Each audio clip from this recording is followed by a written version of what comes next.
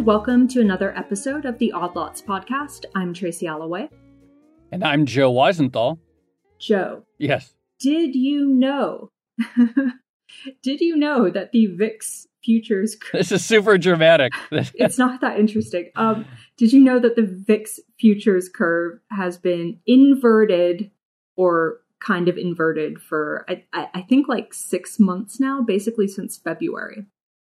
I didn't realize it was then, I didn't realize it had been 6 months. So basically that means that investors are hedging against higher volatility out in the future than they are right now, or the other way around?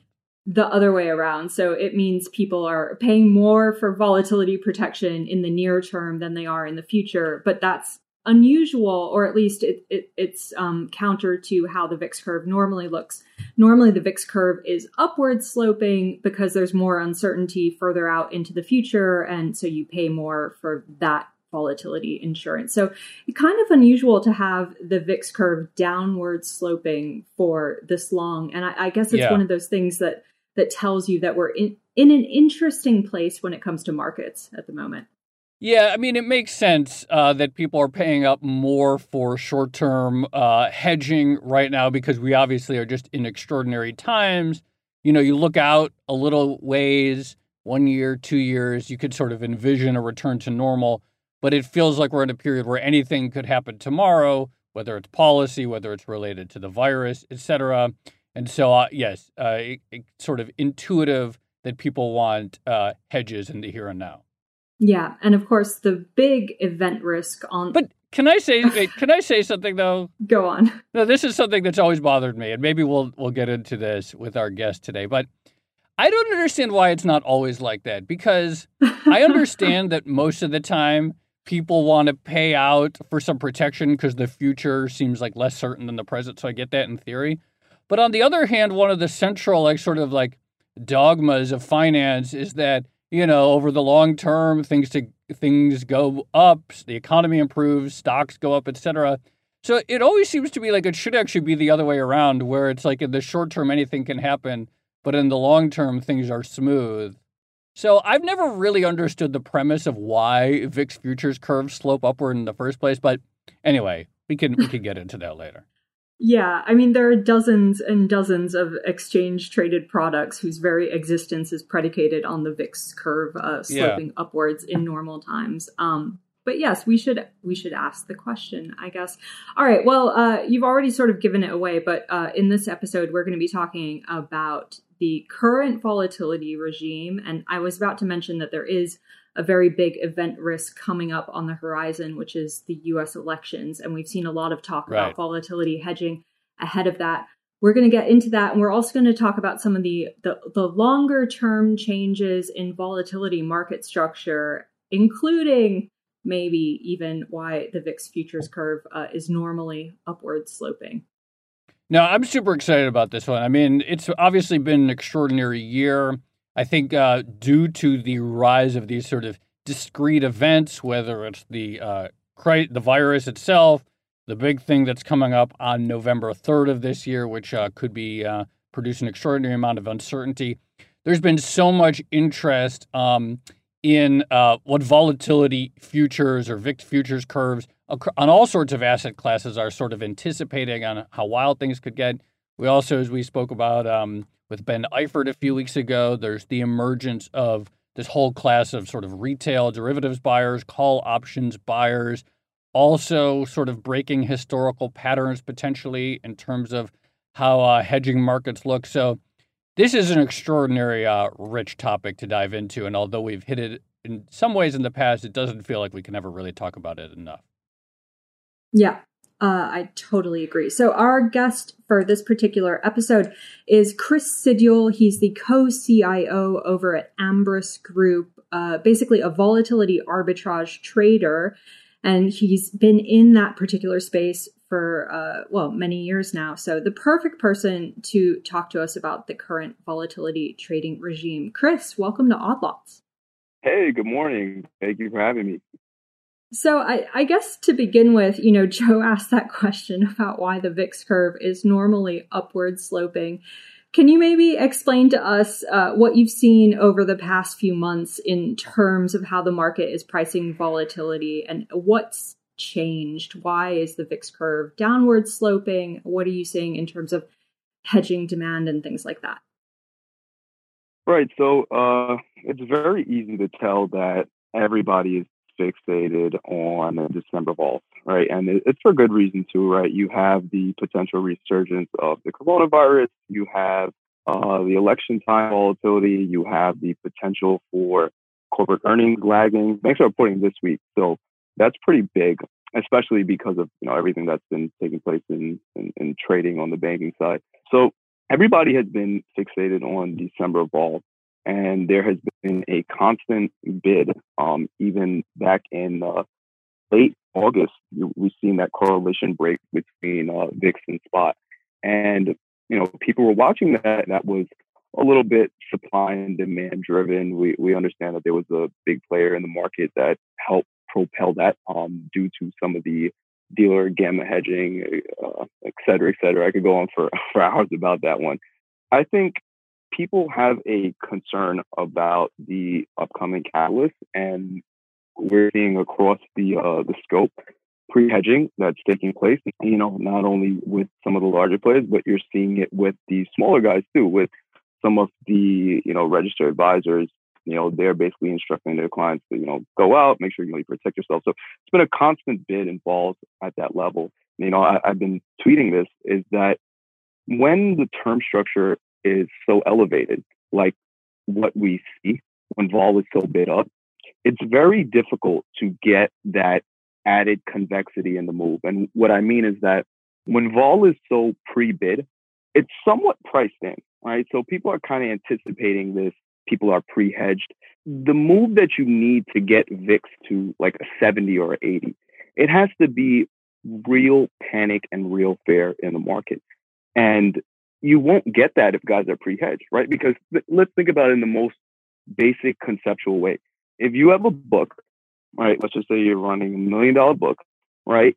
And you have your hedges on and the market is down 7%, 10%, right? You're pre-hedged. So you're not going to go and rush to the exit door, right, to sell off your positions because you already have your hedge. And when you have that across the entire landscape, right, it becomes much more difficult to get vol to really get going. It's like that example of what causes the VIX to really spike is if you have a whole bunch of people in the room and they're all trying to get to the exit door at the same time. But in this case, right? No, so I mean, just sort of if you just sort of think about over the last several months, March was sort of like the mother of all panics, probably one of the biggest panics in the history of Wall Street. And since then, it's just been nothing but fear of a second wave, fear of ongoing economic sort of fallout, fear of a policy mistake, fear of the election, everything going wrong, massive reason to hedge and stay out of the market. But as such, it's hard to get actual intense selling when essentially so many people have already been fearful. Right. So it's that pre-hedged position that will disable vol from going through the roof, right? It needs to be somewhat of a fear factor. And I was saying this too, that in order for vol to really get going in December, you need a fresh catalyst, right? So the election time just isn't enough to really get vol to go through the roof how people are anticipating. And we're seeing that in the divergence between VVIX and VIX, right? VIX is volatile. And what we're seeing is the market is not really fearful. You're seeing a divergence between the two. And it's showing us that, yeah, guys are pre-hedged, but there isn't a massive rush to pre-hedge. Don't get me wrong, right? There is a potential for a fresh catalyst, right? Like, granted a Biden election, right now, you have to immediately shift your focus into the trade wars, right? If a Biden election takes place, because What if we wake up the next day, right? We find out Joe Biden is the president, and 1 week later we hear China's like, okay, guys, well, sorry, we need to reassess this trade deal that we were talking about, right? So a fresh new catalyst like that, or something just completely out the woodwork could be enough to get the market to get going, but it's very difficult to get volatility to really go through the roof, like a VIX move to 70 or 80 on things that are already pre-priced. I just don't think that the velocity of the move will be there without a new catalyst that isn't already predetermined. So one of the questions I have based on that is, if everyone is pretty well hedged going into the presidential elections, who is actually selling vol exposure at the moment? So that's a really good question. There are people that are out there that are taking advantage of this, and they're looking to sell vol. We actually know a couple institutional guys who are trying to take advantage of this, but I think they are expressing their views in a more sophisticated way where they are hedged off. But I would not suggest this to the average retail guy because there are a lot of complexities that go into this. With the recent correlation break in spot and VIX, it's very difficult to determine what the market is going to do. You can't have too much conviction on that side because you could have a situation where spot is down and vol is down, all right? Or you could have an inverse of that situation, right? So you can't be too sure of what exactly is going to take place. Historically and statistically, right now, I'm very confident enough to say that the trade is short volatility, right? Statistically and historically. There are no numbers that I think an individual could pull up that can lead me to say that the trade is not short vol. However, as a trader and as a risk manager, you look at this from a different standpoint, right? Because you look at this and you say, okay, the data makes sense, the numbers line up, but there's been so much variability in 2020. Do we really want to take this shot, right? So there are a million other trades out there that we could take. We're not expressing the view with so much conviction, right? So, we could be short a little bit of vol in the book to try to capture that, but the risk to reward from what we've seen in 2020, and I mean, 2020 has just been one of those years where I feel like I call it the kurtosis year because everything that is like a 2 delta, a 5 delta, and under has been hitting. Like we've been seeing it left and right. And you want to talk about just life in general, right? Like God rest his soul, Kobe Bryant died from a helicopter crash, right? You're just thinking about every little thing. You want to talk about the election. I'm a fairly young guy, but I have not seen a year where there's been so much variability. So with everything taking place, it's very difficult for me to say, okay, I'm just going to fixate on the numbers and, statistically, I'm just going to say I'm just going to capture the VRP and short vol here because the risk to reward just doesn't really pan out.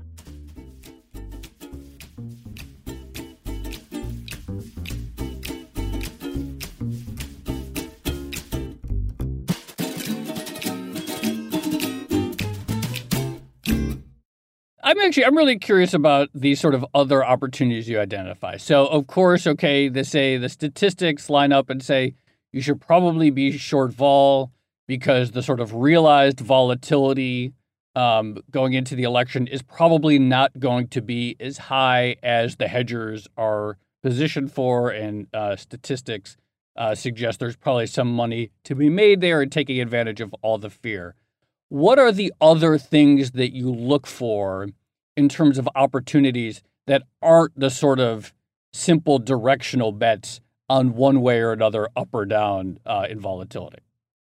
Yeah, so we look for a little bit of regression in some relative value things. I think earnings this season is really, really prominent. I think forward guidance is going to really paint the picture for us. And I think reality will set in a little bit because I'm anticipating a little bit of a slowdown in corporate earnings this cycle. So there are ways to capture that spread between some of the single names in certain sectors, right? So we don't necessarily need to be mega focused on, VIX up. We look to express some of our views in some of the sectors with single names and then also the ETFs, right? So, for example, if we're looking at the Qs to IWM, maybe we think the Qs are trading relatively rich and IWM is trading relatively cheap from a vol standpoint, right? Maybe 30-day implied vol, or we like to focus on the wings. So we'll be looking at how is kurtosis trading, right? Is the 5 delta and under puts or 5 delta and under calls trading relatively cheap or expensive? So I think this earnings cycle brings up an opportunity for a lot of dispersion, and I think you'll see disparity in a few different sectors. So I think people could look to focus on that. And I mean, from just eliminating, like vol itself, this election time is very important in relation to sectors, right? Think about how important the oil sector is. Think about how important healthcare sector is. Think about how important the energy, like those sectors are heavily reliant on who will be the winner of this election, right? Because it's night and day for the turnout for that. So, I think investors could and should focus on some other areas besides, I think, volatility is going to spike.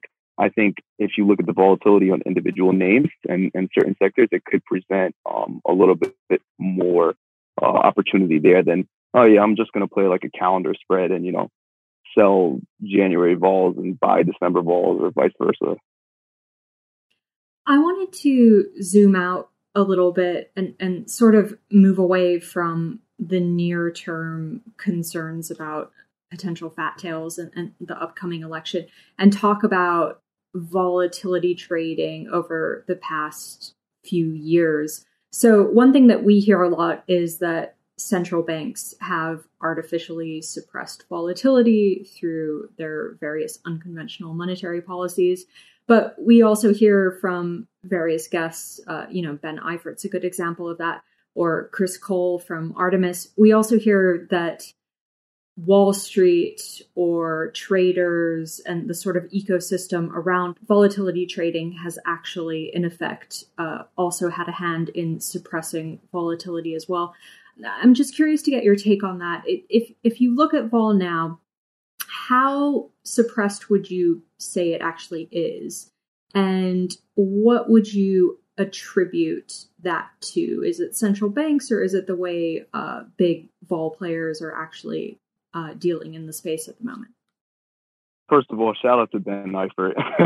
Ben's such a good dude. I love that. But so volatility is absolutely suppressed, but we're not seeing the same level of suppression as we were seeing pre the COVID, because a lot of these short vol funds and a lot of the funds that just focus on selling, like a 10 delta put or a 25 delta put or whatnot, those guys have been kind of blown out, right? So you're not really seeing the level of suppression that we were seeing pre-COVID. However, I should say that this is on a relative level because it's still a very heavy amount of volatility suppression that's going out there. Central banks are absolutely suppressing volatility, and I think the way how global rates are actually set up right now, it's a big problem. I mean, you have to look at it like this. With global rates being so low, if you are an allocator, who's just fixated on generating a return, what can you do in this market, right? Are you going to go buy a corporate bond where you have to take on the same sort of default risk as you would with an equity? Or are you going to go buy a treasury where you're going to be yielding like 0%, right? There comes a point in time when you're looking at the menu and you're saying to yourself, all right, I might as well just be invested in equities, right? So with global rates being so low, it forces new players who aren't really in the market to now move into this new spectrum, right? And with that, you also have this interesting dynamic taking place with structured products just blowing up, right? I was on the exotics desk at BMO, and I could tell you for a fact, January before the COVID situation was an amazing month. People were eating up structured products. The appetite for it is huge, right? So you think about everybody who is in the investing world now, right? They want a piece of, they want a little bit of everything compiled into one, right? So they want a little bit of healthcare, they want a little bit of tech, they want a little bit of energy, and they want it all in one basket, right? Hence the growth of ETF products. But what we are seeing is this dynamic is actually taking away from market breadth. So if you were to look at the main components in the SPY and the Qs, right? The components that are in the two are the same thing, right? It's basically the exact same thing, right? So what this is telling you is that the market is being driven on no breadth, right? So as much as people want to diversify and they're trying to diversify, their portfolio is predicated on the large name, right? So with the growth of structured products, with the low global rates and the forced rush to equities, and then toss in passive investing with the millennial group, they're just like, oh yeah, I want to be invested in an algo that's going to return, a guaranteed 12% a year. Whereas the reality behind that is it's not as easy as that, and people are just very open to putting their money into these type of passive products. So you mix that in now with a big transfer of wealth that comes with the actual market buying power, right? So as a millennial myself, I have friends in the business and in different industries who are now becoming seasoned professionals where, they're making a fairly good salary.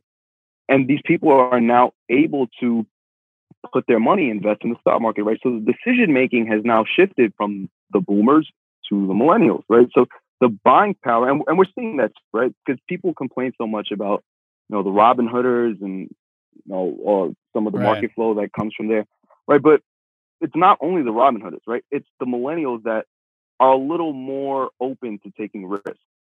Myself and my team, we went through data on this little phenomenon and, some of the market psychology and sentiment of the younger group, right? So with that taking place, right, all those things mixing into one, right, you have this added volatility, right, where you should and you could definitely have these left tail events take place more frequently than you were seeing, in the 90s or the 80s. So, you mentioned having been on the sell side, on the desk at BMO, and of course, again, talking about our conversation with Ben a few weeks ago, what did you learn from that experience that you've taken over to the buy side, and how does that what did that experience teach you in terms of the opportunities that arise due to the positioning of the sell side of the dealers and so forth? How does that help you think about and spot opportunities? I was actually I was actually at my old university, and I was speaking 2 weeks ago, and I was speaking to a younger kid, and he was telling me that he trades options. So I'm just asking him, some basic questions, okay, how do you express your view? And, what is it that you look for? Right. So this gentleman had no idea what Delta Vega Gamma was, which is okay, right? He's a college student. We go through it. We all learn. But the appetite and the willingness to go and trade derivatives is at the highest it's ever been, right? Everybody wants a point of leverage. Everybody wants to be invested in something that could generate something with a convexity component, right? So people are very fixated on options trading, even though they have no idea what they're doing. So the growth is tremendous, right? And now you add in the fact that dealers need to carry a match book, which means that they really just need to hedge off their risk. And you add that in, and that leads to excessive dealer gamma hedging, right? And that leads to more emphatic swings in the market. And, you asked me, what did I learn at BMO? I learned a tremendous amount under those guys. I'm truly grateful to have experienced or had the opportunity to help manage a book of that size and go through the day-to-day and understand the moving components of all the complexities in a book of that size with those type of products, right? Because you have a million moving pieces. So I think understanding how to manage risk from a large book like that with all the moving pieces, I think really translated well to how we look at risk here at Ambrus. But one thing that really opened my eyes was a situation that took place in, I want to say late February or early March.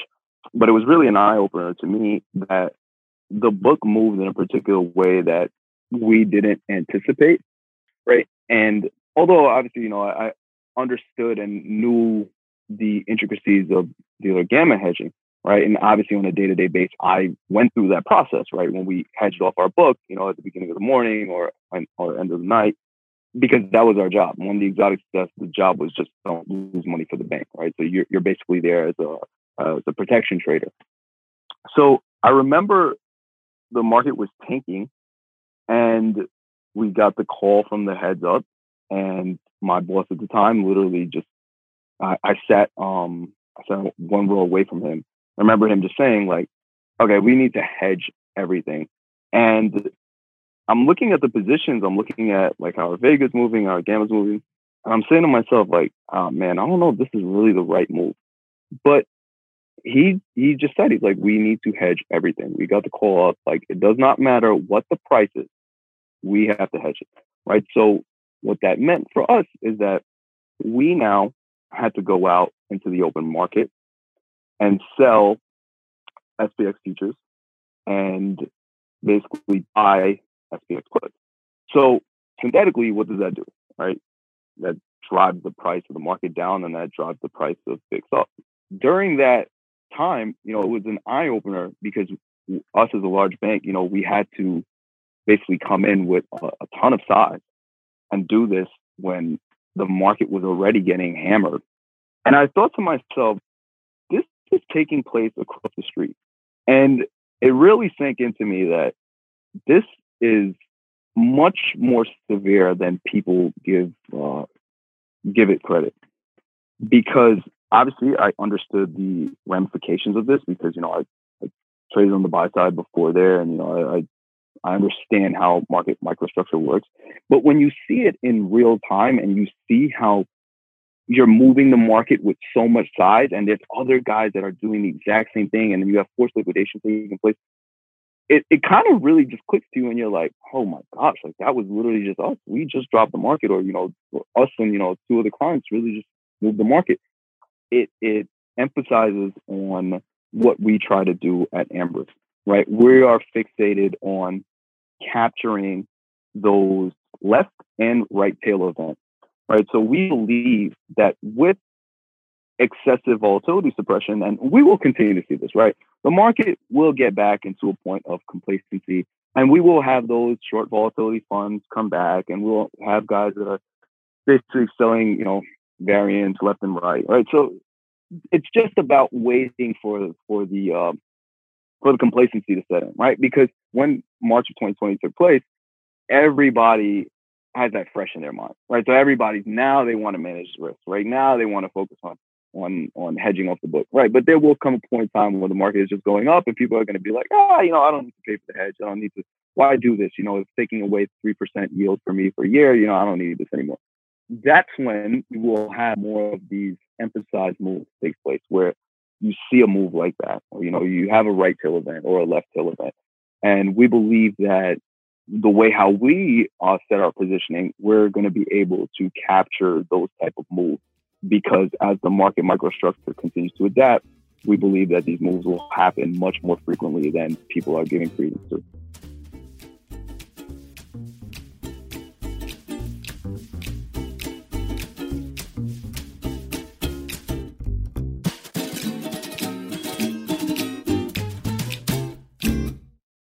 So this is something I wanted to ask about, actually, when you were telling the story about how everyone on the street was kind of doing the same thing all at once and hedging their own volatility exposure in similar ways. What are your options when you're doing that kind of hedging? Is there an opportunity to do something different to what everyone else is doing? Or by the nature of the exposure, you're sort of forced to, buy or sell SPY futures or VIX futures or something like that? How much freedom isn't the right word. How much creativity do you have in managing those hedges? Well, you could try to get a little bit cute and creative, but at the end of the day, it's going to lead to one thing, right? If you are long, you need to cut down that delta, right? So at the end of the day, you're going to need to be negative delta. So no matter how you want to flip it, if you want to say, okay, I'm going to try to sell something that I believe is relatively cheaper that carries a heavier beta, sure. But at the end of the day, whether you're trying to go through the window or go through the front door or the back door, you got to get out the house. All right. So it's literally the exact same thing. If you want to express it and jump through the attic, you can do that. But at the end of the day, you're not going to be able to escape the situation that you're in. And that's basically, okay, I'm at a point where I need to minimize risk. Right. So I heard I think it was actually Chris Cole. Chris Cole said this on a podcast, and he was basically saying, like, when the market was tanking, we had our phones ringing off the hook. And, everybody wanted to hedge at that point. But he was basically saying, like, look, there's nothing I can do for you at this point. Like, you want to try to hedge off your book now when the market is tanked, 13%, 15% down. Like, the time to hedge was beforehand. All right, you should have been calling those guys beforehand. So the game of volatility is a psychological game, right? Because people look at this and they say, I don't really need this right now. Why am I going to lose 5% off of my portfolio paying for this?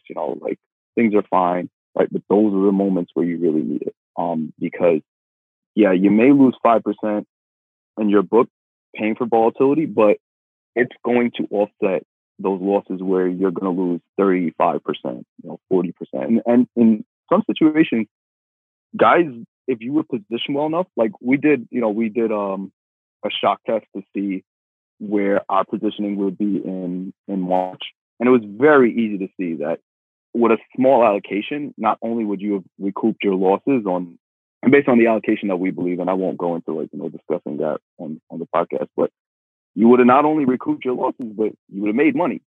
So, it obviously is contingent on the allocation size and whatnot, but there is a situation where this thing is not only served as a protective base, but it could also make money for you. And, even if you were just a blind guy that just decided, I'm buying volatility pre-February, March, you made money. If you were long volatility, it was very difficult for you not to make money.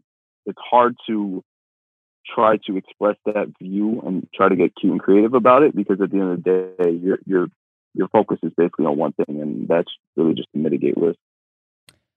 I want to go back to the question that I asked right at the beginning, which is, why do vol curves slope upwards? And I mean, I understand that that's how it always is, but, it seems to me that if you wanted to ask, like, what's the stock market going to do over the next week or the next month or the next 2 years, the next 5 years, it's probably going to go up based on, I'm not talking about the future, but I mean, historically speaking, that was just the case, that over the long term. And this is like a fundamental axiom of investing. Just like over the long term, hold for the long term, stocks usually go up, et cetera. And so if this is one of the fundamental ideas in investing, that the short term is noise and the long term is a steady gain, which is what most asset managers sort of assume, why do people pay more for protection over the long term than the short term? Yeah, that's a really good philosophical question. I think it's because we don't have and we can't really project an idea of how detrimental the ramifications will be, right? And it's one of those situations where when the avalanche starts to take place, most likely it's the beginning of what will be a bigger ball, right? So it's like that snowball effect, and it's very hard to try to price that out. If we were in a situation where guys could buy cheap vol on forward projections, I think from a philosophical standpoint, guys would do it. But, I think people who don't really trade volatility didn't know that when the market tanked in February and March, the longer dated stuff on the term structure didn't really move too much, right? If you look at some of the, if you want to just talk about like an exotic note, or let's just say in general, like 2 years out, the vol on that didn't really move as much as people anticipate, right? But the real longer dated vol stuff, like, you're talking about 5 years, 2 years, 3 years, that type of stuff doesn't really get going when vol is selling like that. So there is that misconception that people have where they think like, oh well, 5 years, it's 5-year vol or whatever, it probably spikes. So I'm just going to sell it. Well, if it's that easy, I think everybody would just set up business and just do that.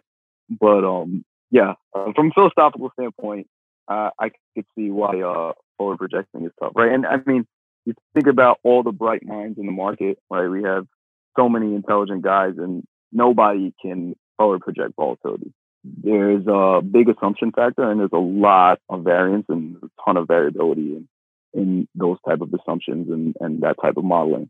So with all the bright minds that this world has produced, nobody has been able to accurately forecast volatility. You could have maybe a sense, and you could nick it 1 or 2 times, but actively forecasting volatility is something that I just don't think that humans can do right now.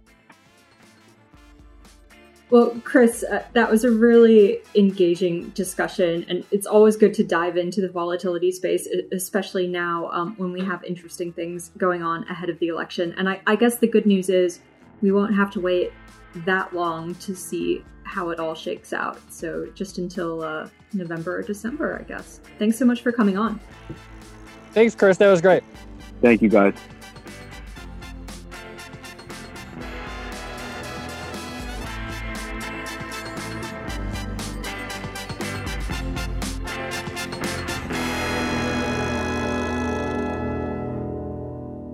So, Joe, I always enjoy it when we talk about the volatility trading space, and it's good to get a sort of market practitioner like Kris who's in the weeds and can really explain what's going on when we see a gamma hedging event in markets. Yeah, there's so many interesting things to think about. I mean, one is, again, talking to Kris, talking to Ben, thinking about all these like retail traders who have come in to the market either and in multiple ways. I mean, some of course going crazy with call buying. Also, I thought it was interesting, Kris mentioning the rise of like the sort of like passive, like, oh, I'm just going to, buy the same amount of stock every week on an app like Acorn or whatever. How much of the opportunity sort of comes down to like market structure things as opposed to taking some directional view like, oh, I think Biden is going to win and therefore X. Yeah, absolutely. And I guess the big change that we've seen in the market in recent years is that volatility trading has sort of exploded into its own industry. And with it, that's had the impact on dealers. And then what the dealers are doing is having an impact on the broader market, but also volatility expectations as well. So it turns into this sort of self-fulfilling isn't the right word, but I guess self-fueling cycle of volatility trading. So like suppression begets further suppression, basically. Yes. And it, look, I still don't feel like I understand why volatility curves slope upward. It doesn't make any sense to me. Like the short term is weird and we don't know what's going to happen tomorrow, but probably the long term will be kind of boring, right? I don't know. I feel like the long term, I mean, look, I think 2020 has kind of jaded me about what can happen in a single year, let alone over the course of a decade. But tomorrow could be very weird. We know that. What about 10 years from tomorrow? Well, 10 years from tomorrow, every single advisor we would ever talk to would say, yeah, stocks will probably be higher. Yeah, but you don't know what... This is like... But you don't know what happens in the meantime. Who cares? And no, I get it. I'm still like on the hunt for like the totally satisfying answer about how the investment industry's view could be stocks generally go up, ignore the short-term noise, but also we're going to pay more for long-term hedges than we do short-term hedges. Hey, look, I think the moral of this conversation or the big takeaway is that you're going to be selling some very, very cheap volatility exposure 10 years in the future. Everyone should come to you for their long-term hedging needs. Yeah, I'm putting a call out right now. No, I'm not. But I guess, thinking about it that way, it's like, sure, I can say that I'll would be a seller of long-term vol, but do I really want to be on the hook for it? Maybe that's the issue. I just don't want to take it on my book. Yeah, I think it's going to end up being something like the carrying cost over that course of time, isn't it? Yeah. But okay, well, On that note, again, everyone buy vol exposure from Joe. He's offering. But in the meantime, this has been another episode of the Odd Lots podcast. I'm Tracy Alloway. You can follow me on Twitter at Tracy Alloway. And I'm Joe Weisenthal. You can follow me on Twitter at The Stalwart. Follow our guest on Twitter, Kris Sidial. He's at KSIDIII. So K-Sid with 3 I's. Follow our producer, Laura Carlson, at Laura M. Carlson. Follow the Bloomberg head of podcast, Francesca Levy, at Francesca Today. And check out all of our podcasts at Bloomberg under the handle @podcast. Thanks for listening.